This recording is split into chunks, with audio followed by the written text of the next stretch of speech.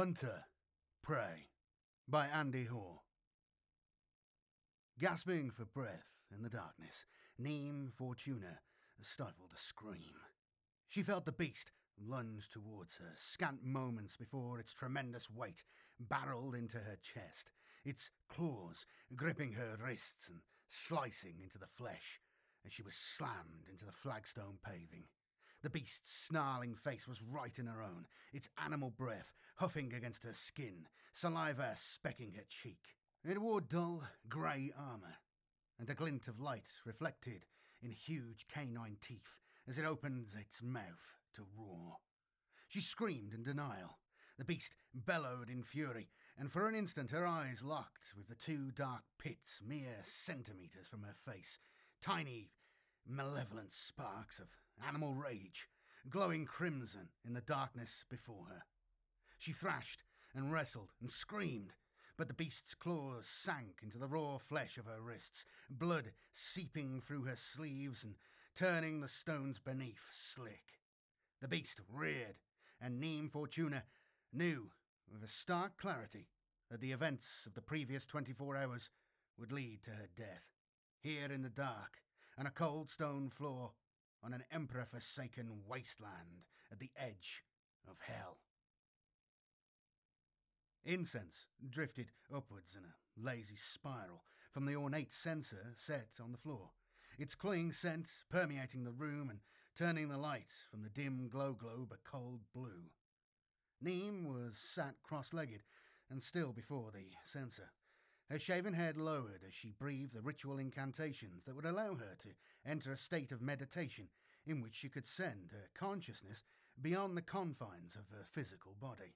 She breathed deeply, feeling the hot smoke fill her lungs. After a moment of warm lightheadedness, she began to perceive the room around her, to sense its dimensions and texture, despite the fact that her eyes were closed in deep concentration. Reaching beyond the boundaries of her chamber, the psyche allowed her spirit self to drift on the zephyrs of consciousness gusting around the station, down cramped, darkened corridors, hooded tech priests of the Adeptus Mechanicus and the shuffling acolytes of the Adeptus Astra Telepathica passed. She could sense their unease, for she felt it too, a tangible miasma permeating the very air, circulated by millennia-old atmosphere conditioners. On instinct, she allowed her spirit self to coast on the emotional slipstream of a trooper as he marched purposely towards the control centre of the Ormantep listening station. The trooper, a member of the elite Kazakin company that had been dispatched from Cadia to garrison the post, swung open the heavy blast door of the control centre and stepped into a scene of barely controlled mayhem. Tech priests and acolytes crowded around cogitators and pick slates, some issuing orders, others hurrying to carry them out. Some debated with fellows, while others raised voices in denial. Still more knelt in prayer to the God Emperor of mankind, while others sat with head in hands. Into this scene, Neem followed the trooper, who strode calmly amidst the turmoil to stand at attention before a man who was clearly his superior. The trooper saluted, handed the officer a data slate, and was dismissed. The officer surveyed the room, his rugged, noble features showing barely contained disdain at the lack of discipline surrounding him. He lifted the slate, his piercing eyes speed reading the information displayed on its glowing pick screen. He turned, issuing an order to an acolyte, though Neem's spirit self could make out no more than a ghostly echo as he spoke. The acolyte hurried to a cogitator bank, his hands speeding over the dials and levers.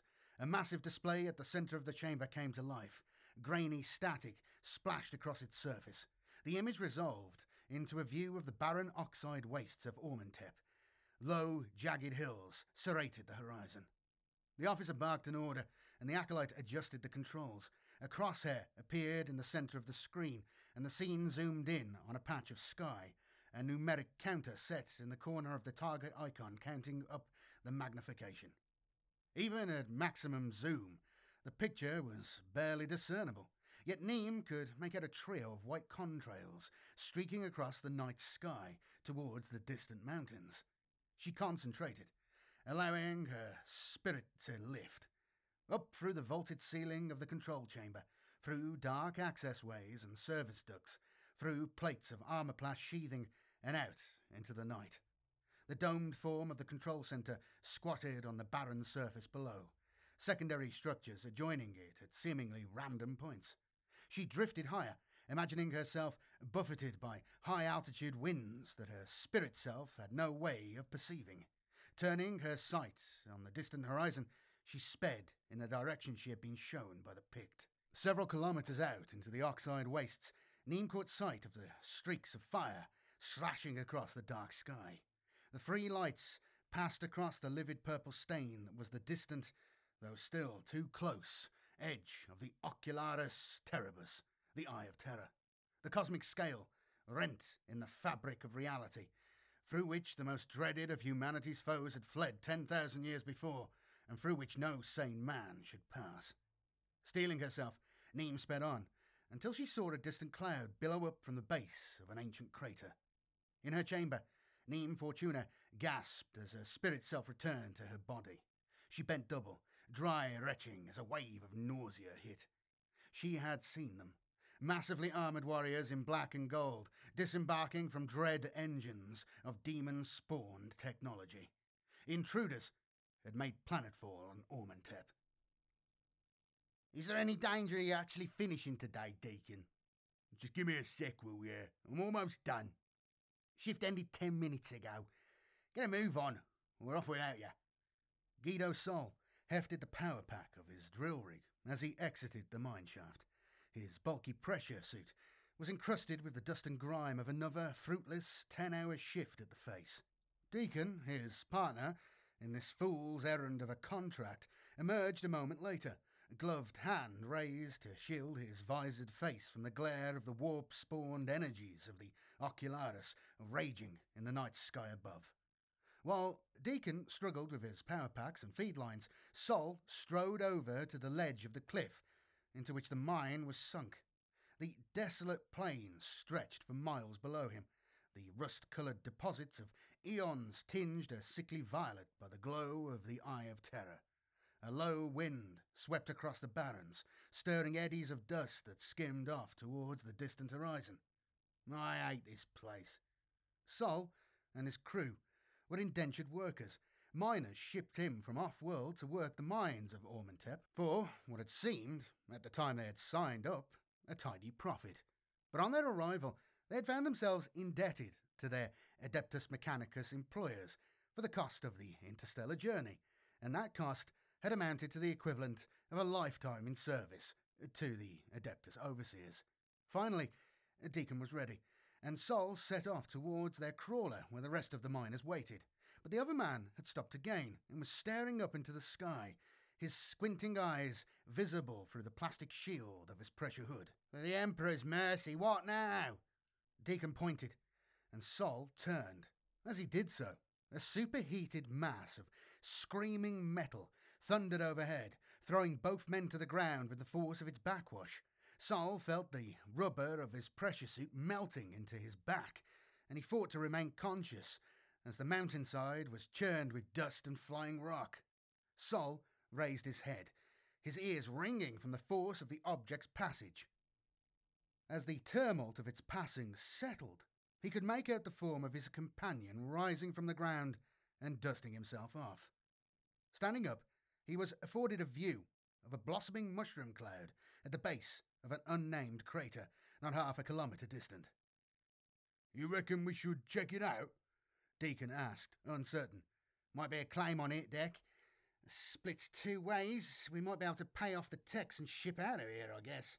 "Split two ways, Sol," said Deacon, a wry grin touching his lips as a realisation dawned. "Aye, vox down to the crew.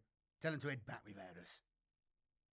The Adeptus Astra Telepathica acolyte led Captain Vrost into the vaulted chamber of the astropathic choir. Neem hurried to keep up with the Kazakin officer. He halted abruptly in the centre, causing the psyker to stumble as she barely avoided colliding into his back. The acolyte approached a shadowed niche at the head of the dimly lit chamber and bowed before his master, Astropath Primus Grensky, who reclined amidst a mass of purity-sealed pipes and cables on a Spartan couch within. Grinsky did not acknowledge the younger adept, as he was deep within the trance that would allow him to transmit his thoughts light years across the gulf of interstellar space to commune with his peers on 1,000 other worlds. Captain Vrost surveyed the chamber, obviously impatient with such matters.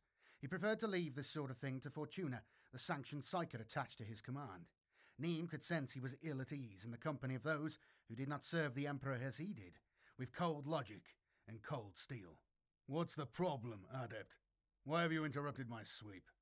Vrost had been busy overseeing the station's security in the aftermath of the sighting of the intrusion, and Fortuna's subsequent report of her viewing trance. "My master has been within the auto-seance for 3 hours now, Captain. He should have established contact with another terminus long ago. His life signs indicate he has not, and that he is locked within his trance. Those signs have started to fluctuate wildly." "So?" asked Vrost, his ignorance at the adept's words plain. "He means," interrupted Neem, as the acolyte stumbled over an explanation, "that something out there is blocking him, stopping him from getting the message out, that the intruders are here. Well, there's no way to be sure of that." The acolyte glanced at her lapel. "Lieutenant?" Neem scanned the chamber, wrapping her arms around herself against the cold. Another 7 niches were arrayed around the room, an astropath reclining within each one. Her breath fogged as she spoke. "No? Well, something isn't right, and we all know that an intrusion this close to the gate is bad news. I can assure you, Lieutenant, that everything is..." An alarm blared from a brass horn above Adept Grinsky's niche, and every astropath in the choir suddenly sat bolt upright before collapsing back down within their couches. A look of horrified disgust crossed the captain's face, but Neem was looking at the reader mounted next to Grinsky's niche. A series of green lines crossed the display, each zigzagging wildly. The adept was clearly on the verge of panic, and Vrost was barking an order to the Kazakin in the lobby without. Neem's eyes left the reader and settled on the face of the astropath. She shivered and realized abruptly that it was not nerves turning her skin to goose flesh, but the temperature. It was falling rapidly. A drop of blood appeared at Grinsky's nostril. Something stabbed into Neem's mind, a spike of indescribable agony at the centre of her brain that withdrew as suddenly as it had appeared, sending her crashing to her knees, clutching her head in her hands. The acolyte was praying, and Neem opened her watering eyes to see that the astropath's face was covered in a thin skein of ice. She turned her head, seeing the occupants of the other niches were similarly affected. She tried to stand, but her knees were stuck fast to the frost, glazing the paved floor. 2 Kazakin rushed into the room and grabbed Neem under her armpits, dragging her back towards the chamber door. The acolyte collapsed at his master's feet and let out a piteous wail, the sound Neem imagined a lost soul might voice as it writhed in the flames of purgatory. The last thing she saw as she was pulled from the choir chamber was steady streams of blood from every astropath's nose, freezing, even as they poured, to shatter into 1,000 ruby shards as they hit the cold stone floor. Sol raised his head over the rock to get a clear view of the base of the crater. Glimpsing movement below, he ducked back down as Deacon reached the top of the path and collapsed, out of breath, beside him. "What do you see, Sol?" The miner raised his hand to silence him and edged around the base of the rock. Less than 50 metres below, he could make out 3 towering metal forms, mechanical claws sunk into the hard ground, with strange symbols etched on every surface. Large figures moved around them. Sol had never seen suits the like of which they were wearing. The machines were moving, and Sol's eyes widened in disbelief as he realised their claws were digging down into the earth with an insect-like scurrying motion that he had never seen a machine do before. "Now that's some rig," whispered Sol, anger passing over his features at the prospect of another crew working his claim. "That ain't no rig, Sol. I don't for the life of me know what it is, but I'm telling you, that ain't no rig I've ever seen." Deacon was leaning out over the rock face, and the pair saw the 3 machines sink entirely beneath the dusty ground as the figures below dispersed. Okay, we've got to think this through," said Sol. The thought that perhaps the intruders were not merely competing prospectors, but something far worse, caused him to reconsider the wisdom of his decision to send the crawler home without them. Right, I've got a plan. A single shot rang out from scant meters behind them. Sol spun, only to be confronted by a giant in black and gold armour standing over him. Edging back against the rock, he glanced to his side at Deacon. The other miner was spread-eagled, the back of his hood a ragged mess, and a fan of blood and bones spattered across the boulder. The black armoured warrior swung his aim across, and Sol found himself staring down the barrel of the pistol. Damn, cursed Sol. The harsh report of the bolt pistol echoed off the sides of the cliff face and rolled out over the barren wastes as the Black Legionnaire pulled the trigger. Captain Frost stood at the centre of the control chamber, hands clasped behind his back. Before him, a bank of pick screens lined the wall, each manned by Acadian staff officer. Each viewer relayed the scene from a surveyor, some set atop the armoured towers of the listening station, others mounted on remote pylons several kilometres out into the wastes. 7 of the viewers had gone offline in the last 29 minutes. An ensign turned and beckoned to his captain. "Sir, Squad 3 reports Sector Epsilon clear. The surveyor shows no sign of interference." Vrost grunted, and the officer returned to his vigil, relaying the order to the squad to move on to Sector Gamma. Picking out Surveyor Epsilon 7 from the bank of screens, Vrost could make out the men of Squad 3 as they prepared to depart. They were deployed in textbook fashion, the perimeter secured, and a 2-man detail investigating the survey unit. The squad leader was Sergeant Hesker, a man who had served under Vrost for the best part of 2 years. If they got through whatever was headed their way, thought Vrost, he was due a promotion. "Tell Hesker to move his men on," Vrost ordered, turning as Lieutenant Fortuna appeared at his side. "Wait," Neem called, and the staffer turned, looking to his superior for confirmation. Irritation crossed Vrost's face as he turned to look down at the psyker. "Lieutenant Fortuna, either leave my command centre or hold your tongue." Silence descended, and none dared turn to watch. Fortuna raised her flushed face to meet the captain's steely glare. She was much shorter than the veteran officer, and her voice trembled as she replied. "Captain, please listen to me. I'm schooled in these matters. Something's wrong out there. I know it." Vrost turned and gestured at the viewers. "Of course something's wrong, Fortuna." "Surveyor Gamma 12 has just gone offline, sir," the ensign said, confirming Vrost's statement. "I can see, Ensign. Put me through to Sergeant Hesker right now." The ensign's hands moved over a series of dials and switches, and he spoke quietly into his Vox set. "On the Vox, sir," he eventually replied. Addressing Sergeant Hesker, Vrost spoke clearly, the tone of an experienced leader of men, ringing clear in his voice. "Hesker, listen to me and follow my orders to the letter. Squad 9 is holding station at Gamma 3. I want you to fall back and regroup with Clorin's squad. It's only half a kilometre due west of your position. Confirm." Static burbled from the Vox horn for a moment, before Hesker's voice cut through amidst a storm of interference. "Confirm, Captain. Moving out now." "Tell him to hurry. Something's close." Neem stood beside Vrost, her expression betraying uncertainty, warring with the determination to make him appreciate the danger she sensed was near. Vrost bit back a caustic reply, instead ordering a staffer to call up the view from Surveyor Gamma 3. The picture appeared on the large screen in the centre of a wall. The scene was of controlled drill ground efficiency, as Squad 9 took position in what little cover was afforded by the scattered boulders and low defiles out in the wastes. The minutes stretched out, punctured by a staffer confirming Hesker's position and status. Each time a curt "no contact" was the reply. After 33 minutes, the staff officer drew Vrost's attention to the main screen. A dust blizzard was closing in on Squad 9's position, reducing visibility to less than 20 metres. Another 5 minutes passed, and a silhouette emerged from the storm. The men of Squad 9 raised their hell guns at the figure, and the challenge came loud over the main Vox.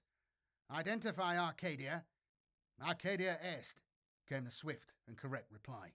Sergeant Clorin, stepped out from cover to shake the hand of his comrade, Sergeant Hesker, while the next man followed in. Neem's indrawn gasp caused every head in the chamber to turn towards her. "Tell him!" Sergeant Hesker tumbled forward against Clorin as his chest exploded. Clorin must have assumed his friend had stumbled and bent down to lend a hand. The movement saved his life, as a fusillade of bolter fire erupted from the storm, pinning the Kazakin of Squad 9 behind cover. Clorin, reading the situation, dragged Hesker's limp form into the cover of a low rock, bellowing orders to his men. Vrost stepped forward, addressing a tech priest, hovering near the cogitator banks. "Adept, I need that surveyor set to read the body heat of whatever's assaulting my men. Can you do it?" The tech priest nodded and began a recitation of the Canterkill Machina over the surveyor bank.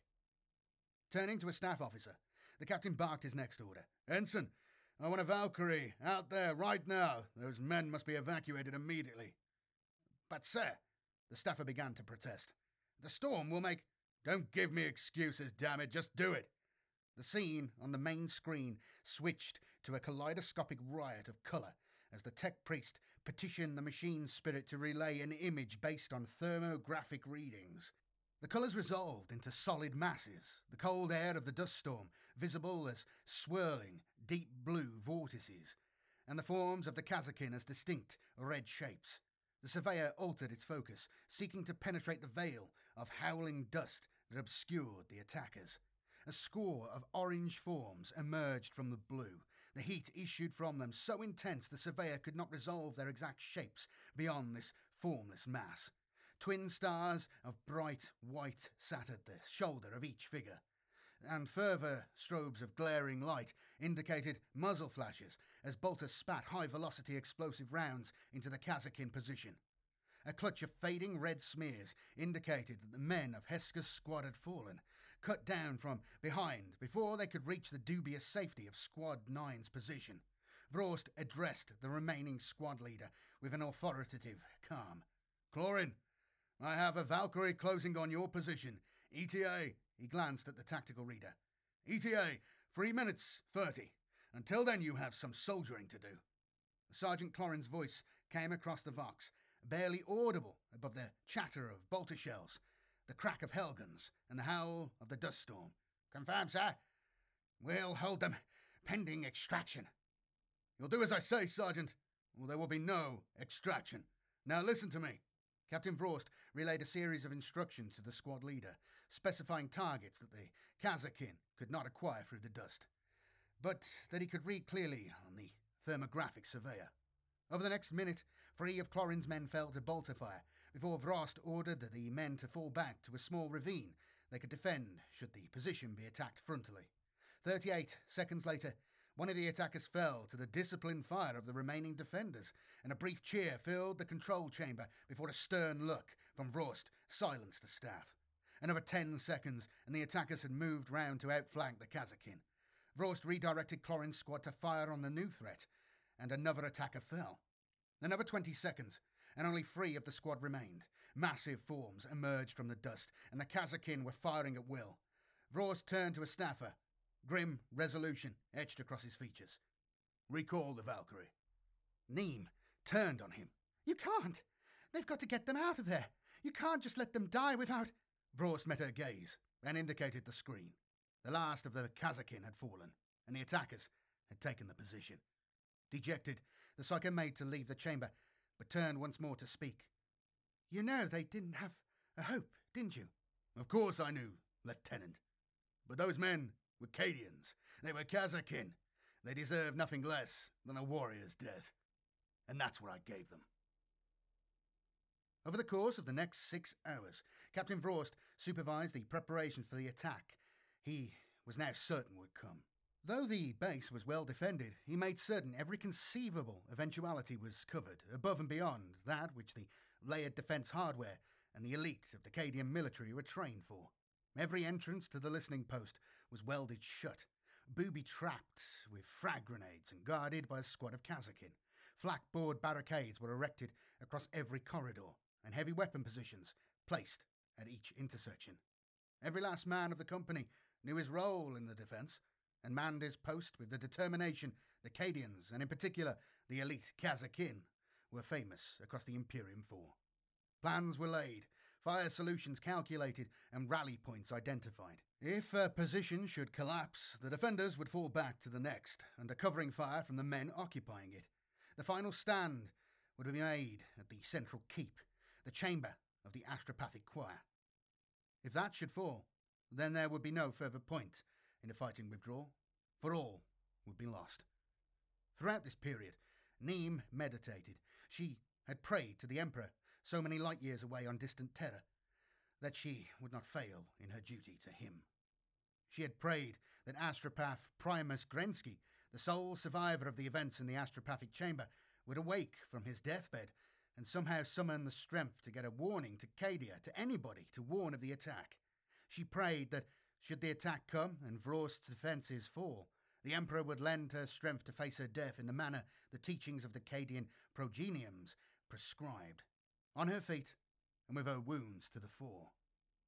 In the apothecarium, astropath Primus Grensky awoke from feverish dreams of worlds in flames and the diabolic hordes of the arch-enemy vomiting from the hell mouth of the Cadian Gate. He was too weak to call out. Sensing his death was near, he attempted once more to broadcast an astro-telepathic plea for aid, but another mind sensed his own and unleashed the full extent of its powers against his frail, battered psyche. As life ebbed from his ancient frame, Grensky consoled himself that he had tried, though whether he had succeeded, he would never know. The first warning of the attack came when the power cut out across the complex. The bank of surveyor screens went black in a second, and the consoles died. The omnipresent background vox chatter fell silent.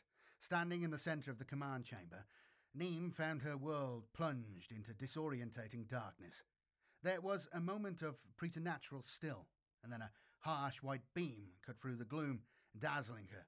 An instant later, more beams illuminated the chamber. With a sigh of relief, Neem realised that the Kazakin guards had activated the torches slung under the barrels of their hellguns. A beam swung across the chamber to pick out Captain Vrost. "Get the light out of my face, trooper," he ordered testily. "Adept, where are the backups?" A hooded adept of the machine god, visible only as a bent form in the shadowed corner of the chamber, began a low chant as he prized open a purity-sealed access panel. He paused in his work long enough to issue a sibilant hiss of annoyance before striking an illuminated rune he had uncovered amidst the innards of the machinery. A bass thrum, felt deep in the gut rather than heard through the ear, filled the room. The drone soared painfully up the scale until it was an ultrasonic squeal beyond the range of human hearing. An instant later, a heavy jolt shook the chamber, and a deep red illumination grew in brightness from emergency glow globes, casting a hellish radiance across the occupants as the reassuring hum of the backup generator settled into the background. The surveyor screens spluttered back to life, and the staff officers manning their posts began the rituals necessary to bring their consoles back online. Vrost knew from experience that he would be tactically blind until his command centre was fully operational again. But that was one of the reasons the Cadians, along with other Imperial Guard regiments, employed sanctioned psychers. "Lieutenant Fortuna, if you'd be so kind." Neem started, realising the captain had addressed her. "Sir?" "Lieutenant, you may have noticed that we've lost all command and control capability short of squad-level Vox. I have no idea what has caused the power shutdown, and I have no way of finding out until the security net is back up. If you wouldn't mind, and if you're not too busy, perhaps you could find the time to use those vaunted powers of yours to find out what the hell is going on." Neem resolved to rise above Vrost's sarcasm. Though he was a commanding officer by dint of rank, she answered to the officio psychana back on Cadia, and would no longer be cowed by his bearing. She stood firm, lifted her head in defiance, and faced the captain. "I'll need absolute silence," she said. Vrost merely nodded and stalked off to the surveyor stations to hurry up their restarting. Neem watched him for a moment, reading the emotions radiating from him in palpable waves. She was a psyker, and well accustomed to the distaste or outright hostility most people felt towards her kind. It was often only in the service of the Guard that a sanctioned psyker could earn respite from the distrust of others and find a productive outlet for their powers. Ironically, a life of isolation, of persecution, was often violently curtailed upon the battlefields of the Cadian Gate, as many a psyker would lay down their lives in defence of those who hated them. Neem closed her eyes, and taking a deep breath, allowed her extrasensory powers to absorb the emotions of those around her. She filtered out the tension in the command chamber and cast her psychic net further afield. One sector at a time, she scanned the perimeter of the complex, seeking out thoughts that did not belong to the defenders. At the edge of her inner hearing, she caught an echoing whisper, like the sound of a malicious plotting in the nave of an empty cathedral. Bracing herself, she homed in, a feeling of utter menace welling up inside her. Suddenly she realized the nature of the threat and severed the psychic link. She broke the contact a moment too late. An explosion of pain erupted behind her eyes, the psychic backlash throwing her several meters across the chamber. She caught a railing and braced herself as a second wave hit, fighting with all her resolve against the white-hot lance of another's psyche. She drew strength from years of conditioning, calling upon deep reserves of her own power. With a tremendous effort of will, she forced the probing claws of agony from her mind, exercising the other's intrusion with a primal scream of denial. Gasping for breath, she shouted at Frost, "Sector 12!" before slumping to the floor in exhaustion. Thunderous explosions rocked the station, shaking the command chamber and setting off wailing alarms. The squad-level Vox burst into life and a staff officer called to Frost over the din. "Sir, Sector 12 is under fire, reporting unidentified contacts assaulting their position. Command group, with me. That means you too, Fortuna. On your feet. Squads 7 and 12 form up, 1 and 2. Get this chamber secure and stay alert." The Kazakin moved into position without hesitation, and Vrost's command squad was at his side in an instant. A sergeant ushered Neem forward, along with a Vox operator, a medic, and 2 troopers carrying flamers. The guards stationed at the entrance to the command chamber hauled open the massive blast doors, and Vrost led his men out into the emergency-lit passage. Jogging down the corridor, the troopers of Squad 7 took the point, hellguns levelled and covering every angle from which an attacker might appear. The point man reached a bulkhead door that led to the loading bays, and the group covered the trooper as he turned the locking wheel. The door ground aside, revealing a scene of desperate combat. A squad of Kazakin poured a fusillade of hellgun fire the length of the loading bay from behind a flatboard barricade. At the far end, a score of 2.5-meter tall giants were advancing, halting periodically to fire off explosive bolt rounds that tore great chunks from the defenders' cover. Vrost took position at the barricade, his men following his example. "On my mark, fire!" As the attackers advanced, 30 hellguns opened fire as one. Though not individually as powerful as a bolter, massed hellgun fire is capable of overwhelming most foes, no matter how well armoured they may be. The nearest attacker faltered, great chunks of his breastplate disintegrating as the volleys hammered home. The armour fused and bubbled. A single bright las round exploited the weakness opened up and speared through the figure's torso to erupt from its back in a shower of sparks. The giant fell. It did not bleed, for its wounds were instantly cauterized. Vrost ordered a second volley, and this time 3 more of the armoured behemoths fell. The advance slowed, and one of the attackers sought cover in a side corridor rather than risk another fusillade. The defenders took a collective breath, but kept up their surveillance of the bay. Vrost was proud of every one of his men, knowing that a less well-disciplined unit than the Kazakin would erupt in cheers at this stage, creating a moment of vulnerability an experienced enemy could exploit. "Sir," Vrost's Vox operator crawled to his side, a portable scanner held before him. "They're moving down corridor Delta 7, sir. I think they've overridden the lockout. They'll be on us in 30 seconds. Fall back by squads to rally point Secundus Delta 7. Go!" Vrost yelled as he ushered the first of the Kazakin past. With drilled proficiency, each squad withdrew from the barricade, covering one another as they stepped down. Vrost was the last to quit the loading bay, and the clang, as he slammed the blast door shut, rang down the corridor as he jogged after his men. An explosion tore into the head of the file, ripping apart the point men. The corridor was instantly choked with reeking smoke and the screams of the wounded. A trooper tumbled out of the turmoil, one arm hanging limp and blasted at his side, while the other fired his hellgun into the darkness behind. The medic ran to his side to usher him to safety as more Kazakin knelt and poured suppressive fire into the roiling smoke. The Vox operator was at Vrost's side, trying all he could to get a fix on the situation. My set's wasted, sir. I can't get a clear reading. Vrost cast his gaze around and located Neem. Can you tell what's going on up there, Lieutenant? Though visibly shaken, the psyker nodded, and after a moment of stillness shook her head. I can't, sir. Someone's... A hail of explosive bolts sived from the smoke, followed a moment later by the silhouette of a massive, bulky form. The figure was revealed as its passing caused the smoke to part. A giant of a man in Baroque power armour, the evil of millennia writ large across his helmeted visage. He stooped, and with one hand choked the life from a nearby Kazakin, whilst putting a bolt round into the throat of another, a fountain of arterial blood that looked like black tar in the red emergency lighting sprayed across the wall. In Vrost's long career, he had never seen such a foe, but there was no doubt in his mind now as to the identity of the attackers. Traitor Marines of the Black Legion, the Praetorians of the War Master Horus himself, the arch-traitor. Seeing his men being slaughtered where they stood, and judging that they were on the verge of being overwhelmed, he bellowed the order to retreat to the command chamber. No, wait, stammered Neem. Not the command centre. There's someone, the Star Chamber. We've got to get to the astropathic choir. Rounding on Neem, the captain was silenced by the certainty in her expression. His command was falling apart, and he was expected to trust psycho witchery. Cursing the vagaries of fate, he rescinded his order, instructing the squad leaders to head for the Star Chamber instead.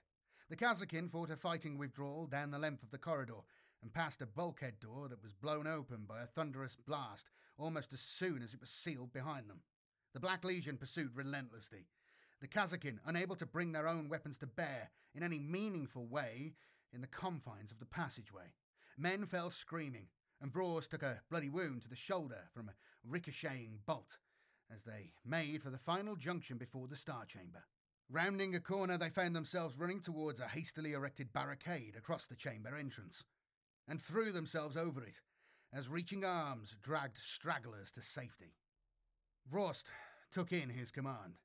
Less than a score of men had survived, and his Vox operator and medic were missing. Taking position with the barricade's defenders, the remaining Kazakin prepared to sell their lives dearly at this, the last rally point. The Black Legion gave chase, emerging into the junction before the Star Chamber, and a dozen towering men spreading out as they raised their bolters. At their head was a figure from a nightmare, his armour wreathed in arcane sigils, black robes billowing behind him. Cold blue electrical discharges wreathed his hand as he gestured towards the defenders. None behind the barricade knew the tongue in which the sorcerer spoke, but all felt the meaning behind his dark words deep within themselves.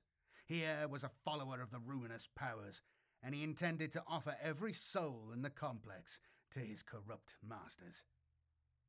Neem forced the sorcerer's incantations from her mind, attempting to gather her strength for one last stand against the impossible odds facing them. But her thoughts were interrupted by a new presence, a shift in the ebb and flow of the powers raging around her. She tilted her head, as if straining to discern a single whisper above a thunderous chorus. What was it she could hear? The Black Legionnaires opened fire, a storm of bolts punching through the flatboard barricades and cutting men down in bloody swathes. The Kazakin returned fire, though for every lasbolt they unleashed, 10 bolt rounds were returned. The Black Legionnaires were almost on the barricade, when a piercing sound cut through the din of battle and the haze of gun smoke. A mournful howl, low and feral, echoed down the corridors. The roaring of the Black Legionnaire's bolters fell silent, and the sorcerer's blasphemous utterances caught in his throat. Another howl split the air mere meters behind the traitor marines. They paused, casting uncertain glances into the shadows. Neem raised her head above the barricade in time to see a Black Legionnaire snatched from behind and dragged into the dark. A bestial snarl grew to a savage outburst of rage, and the sound of splintering ceramite armour rang from the walls. The traitor marines began firing into the shadows around them, emptying entire magazines at targets none of the defenders could see. Taking advantage of the distraction, Vrost led his men back into the Star Chamber, and the massive embossed doors slammed together as the last man stumbled through. The sounds of battle increased to fever pitch on the other side of the portal, screams of rage and pain muffled by the barrier. Then silence for a moment, broken an instant later by the doors exploding inwards. The Black Legion sorcerer stood framed in the doorway, arcs of blue lightning creeping from his hands and along the bulkhead. He scanned the chamber, his visored gaze sweeping the survivors until it came to rest upon the form of Neem Fortuna. She sensed his recognition, for he knew she was a psyker, the last person with any hope of calling for outside aid. As he strode towards her, Captain Vrost drew his chainsword and threw himself at the traitor, only to be battered aside with contemptuous ease with a single backhanded stroke. Vrost threw across the chamber, slamming into the stone wall with a sickening crunch of splintering bone. The sorcerer advanced on the defenceless psyker, more Black Legionnaires flanking him. The last of the Kazakin made to intercept them, but were cut down by bolt rounds or hacked apart by screeching chainswords. The reek of gun smoke and freshly spilled blood assaulted Neem's senses as she pulled herself upright, determined at last to face her death on her feet. As she straightened, back to the cold wall, a Black Legionnaire screamed in pain and rage, his back arcing and his arms spread wide. His bolter clattered to the floor as a white-hot light speared from his eyes and mouth. The point of a sword, a fire with pristine energy, burst through his chest plate, transfixing him for an instant before it was withdrawn, sending the traitor's blasted body crashing to the ground. Another man stepped through the entrance, fully a match for the Black Legionnaires in bulk and height. But in stature, the similarity ended. For this mighty warrior wore dark grey armour adorned with a panoply of pelts, totems and fetishes. Mounted over his bald head was a hood of intricate crystalline nodes that formed a halo of psychic balefire around him. Neem was overwhelmed by the power emanating from him and knew that here was a master of the psyker's craft, infinitely more accomplished than she could possibly aspire to become. The Black Legion sorcerer turned, a low hiss sounding from the mouthpiece of his helmet. Issuing a guttural incantation, he pointed at the chamber entrance, and a violet-hued barrier of warp-spawned power sealed it so that none could interfere. He took a step back, clearly making room for the clash he knew would ensue. As dulled sounds of battle emanated from beyond the barrier, the warrior stepped forward, the glow from his crackling hood becoming more intense. He raised his sword. The sorcerer raised his staff, and the two lunged at precisely the same instant. The warrior mystic was faster, deflecting the traitor's weapon with a backhanded parry. Stepping inside his opponent's guard, he brought his knee up hard, slamming it into the sorcerer's stomach. The legionnaire doubled over, but cartwheeled his staff up behind him as he did so, driving it into the warrior's chest armour. The newcomer staggered as arcane fire flickered across his body, a mighty crack in the ceramite of his breastplate, evidence of the sorcerer's strength. Indistinct shadows appeared at the entrance, mighty claws raking at the mystic barrier. Putting space between them, both combatants stepped back. Neem could sense the build-up of arcane energies. Pure white light danced across the warrior's blade, while a black nimbus appeared before the traitor. Both men stood immobile as the energies built, accompanied by a roar of psychic feedback that caused Neem to drop to her knees, her hands clamped over her ears. As one, both combatants unleashed their pent-up energies, which jumped the centre of the chamber in a heartbeat and thundered into the other caster. Both were thrown sprawling to the floor, and through the play of sorcerer's powers, Neem saw that the warrior mystic was grievously wounded, a terrible gash running along one side of his head and blood seeping from the crack in his chest. The warp barrier was assailed by frenzied shapes throwing themselves against it, accompanied by a savage roar of anger and pain. The traitor gained his feet and stood unsteadily at first, but then with an arrogant swagger as he crossed to the fallen warrior. The energies playing around his hood spat and sputtered, the pure light of his force sword fading to be replaced with the gleam of ordinary steel. The sorcerer raised his staff high above his head with both hands. Neem saw with absolute clarity that she could not allow this to happen. In the infinite chasm between one moment in time and the next, she drew every last shred of energy she possessed, drawing so deep on reserves of psychic power that she could feel the creatures of the warp scratching at her soul as she channeled the very stuff of their realm through her flesh. She screamed as her body became a vessel for a tidal wave of arcing energies, unleashing it in a mighty, uncontrollable burst at the Black Legion sorcerer.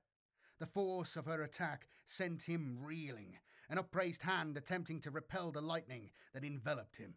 Caught up in the blizzard, the sorcerer never saw the sweeping blow of the warrior mystic's sword that clove him in two from the chest of his helm to his groin in one mighty downward slash.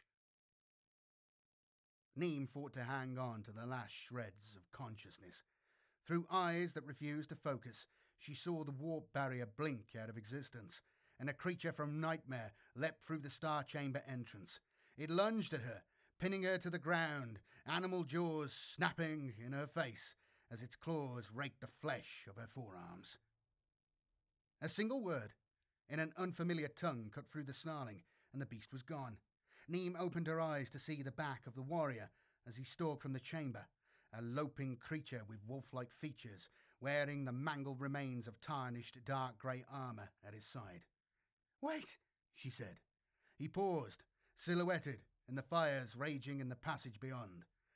"Who are—" The warrior held up a hand and uttered words Neem could not understand, before reforming the sentence in a tongue he had clearly not used in many years. "Who I am is immaterial, girl. That I was here is all that matters. We leave now to continue the hunt, for the great betrayer is abroad once more." A massed, doleful howling echoed down the corpse-strewn passages of the Ormantep listening station. "Wait!" she called again, but the stranger was gone. Ow! Thanks for watching. Bit of old school Black Crusade lore, 13th Black Crusade story time. For those of you who don't know, they had a big campaign, like before they did the... Right, so the 13th Black Crusade was a thing. It was like a big sort of worldwide campaign thing, like Armageddon. I'm sure most people have heard about that one. And they did that same thing with the 13th Black Crusade. And then they did nothing with it until a couple of years ago now, probably about 4 or 5 years ago now, maybe even 6 years ago, actually. It's a while. They did the Fall of Cadia arc with Gilliman ends up returning, and, you know, Call and Cadia Falls and all that stuff. But initially, it was slightly different. They've rewritten things. And, like, for instance, you know, the Lions come back now. I don't fully understand everything that's gone on with that because I haven't read the book yet. And I still haven't. I've had it for months. It's here. It's on my bookshelf. I just haven't bothered reading it. I've got to get through it all. I'll do a video on that as soon as I have, though, my initial thoughts. But, getting distracted.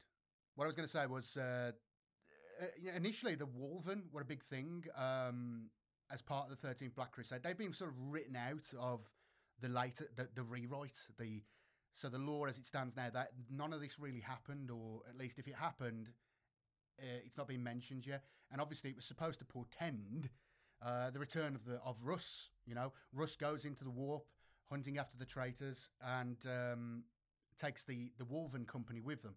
And obviously this has all slightly changed since then as well, because there's all, you know, obviously the heresy hadn't been written yet at the time, the Horus Heresy series. So this whole thing about there's no wolves on Fenris, it was a bit more clear cut back in the old days.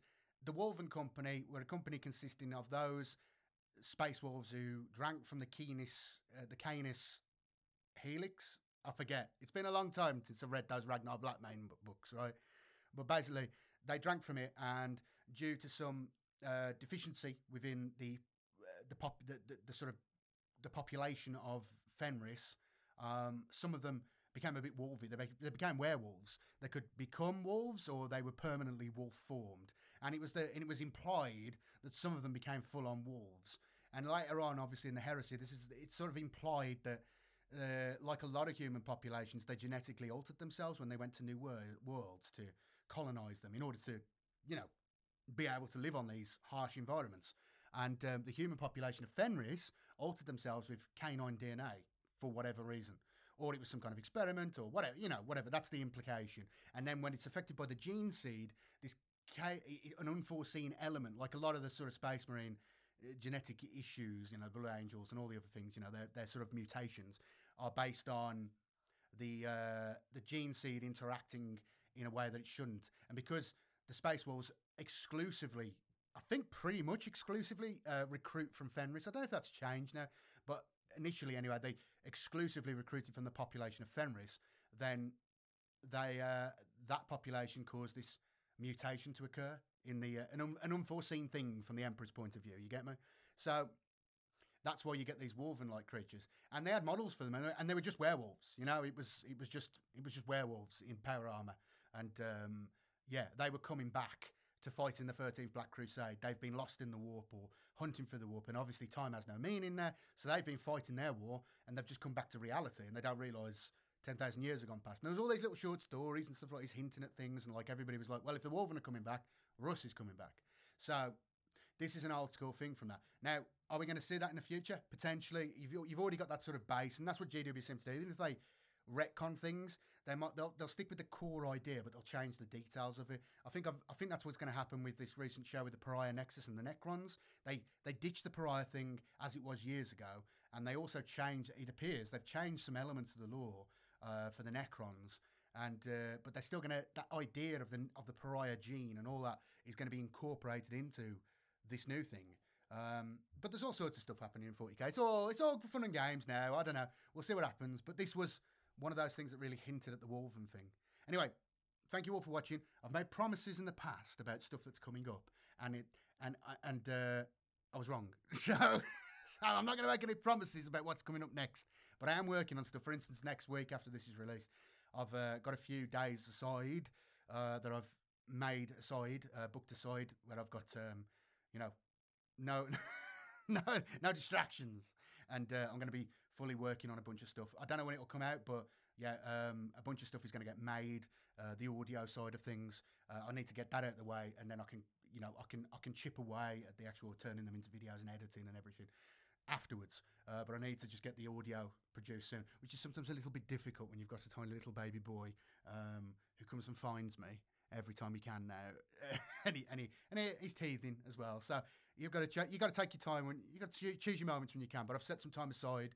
I'm going to be basically I'm going to have some time aside to just like fully devote myself to recording a couple of things that I've meant to get done for a while. So stuff is coming. I appreciate your patience. For those of you who've been enjoying the Warhammer radio stream, thank you all for watching. I'm glad you enjoy it. I'm going to carry on doing it. I sort of was going to do it for a month and see what happened with it. I was worried it'd affect the channel, but it doesn't seem to have had any negative on the channel. I think it's, well, I won't go into YouTube speak, but it's something about the algorithm. Live streams and actual videos don't count on as each other. I don't know. But anyway, for those of you enjoying that, thank you very much. I really appreciate that. I'm glad you enjoy it. It's a nice thing to just have, I think it's nice because it takes the choice away from people. And that's, who wants choice, right? You got choice with Netflix and you spend an hour going through it and you never watch anything, or Amazon Prime or whatever. This way, you've got no choice. You're going to listen to what I want you to listen to. So, thank you for everybody enjoying that and everybody supporting the stream, the channel, as channel members and as Patreons and on subscribes. Everybody, thank you all for your continued support. I really appreciate it. I know I haven't put as much content out as I wanted to, but I've said this before. I'm not going to apologise anymore. Stuff is coming. This winter's going to be great. There's going to be loads of content. Don't you worry. I will be there in your ear, keeping you company in this as the winter comes. Don't worry. I'll be there. But for now, I've got to go. So see you later. Bye-bye.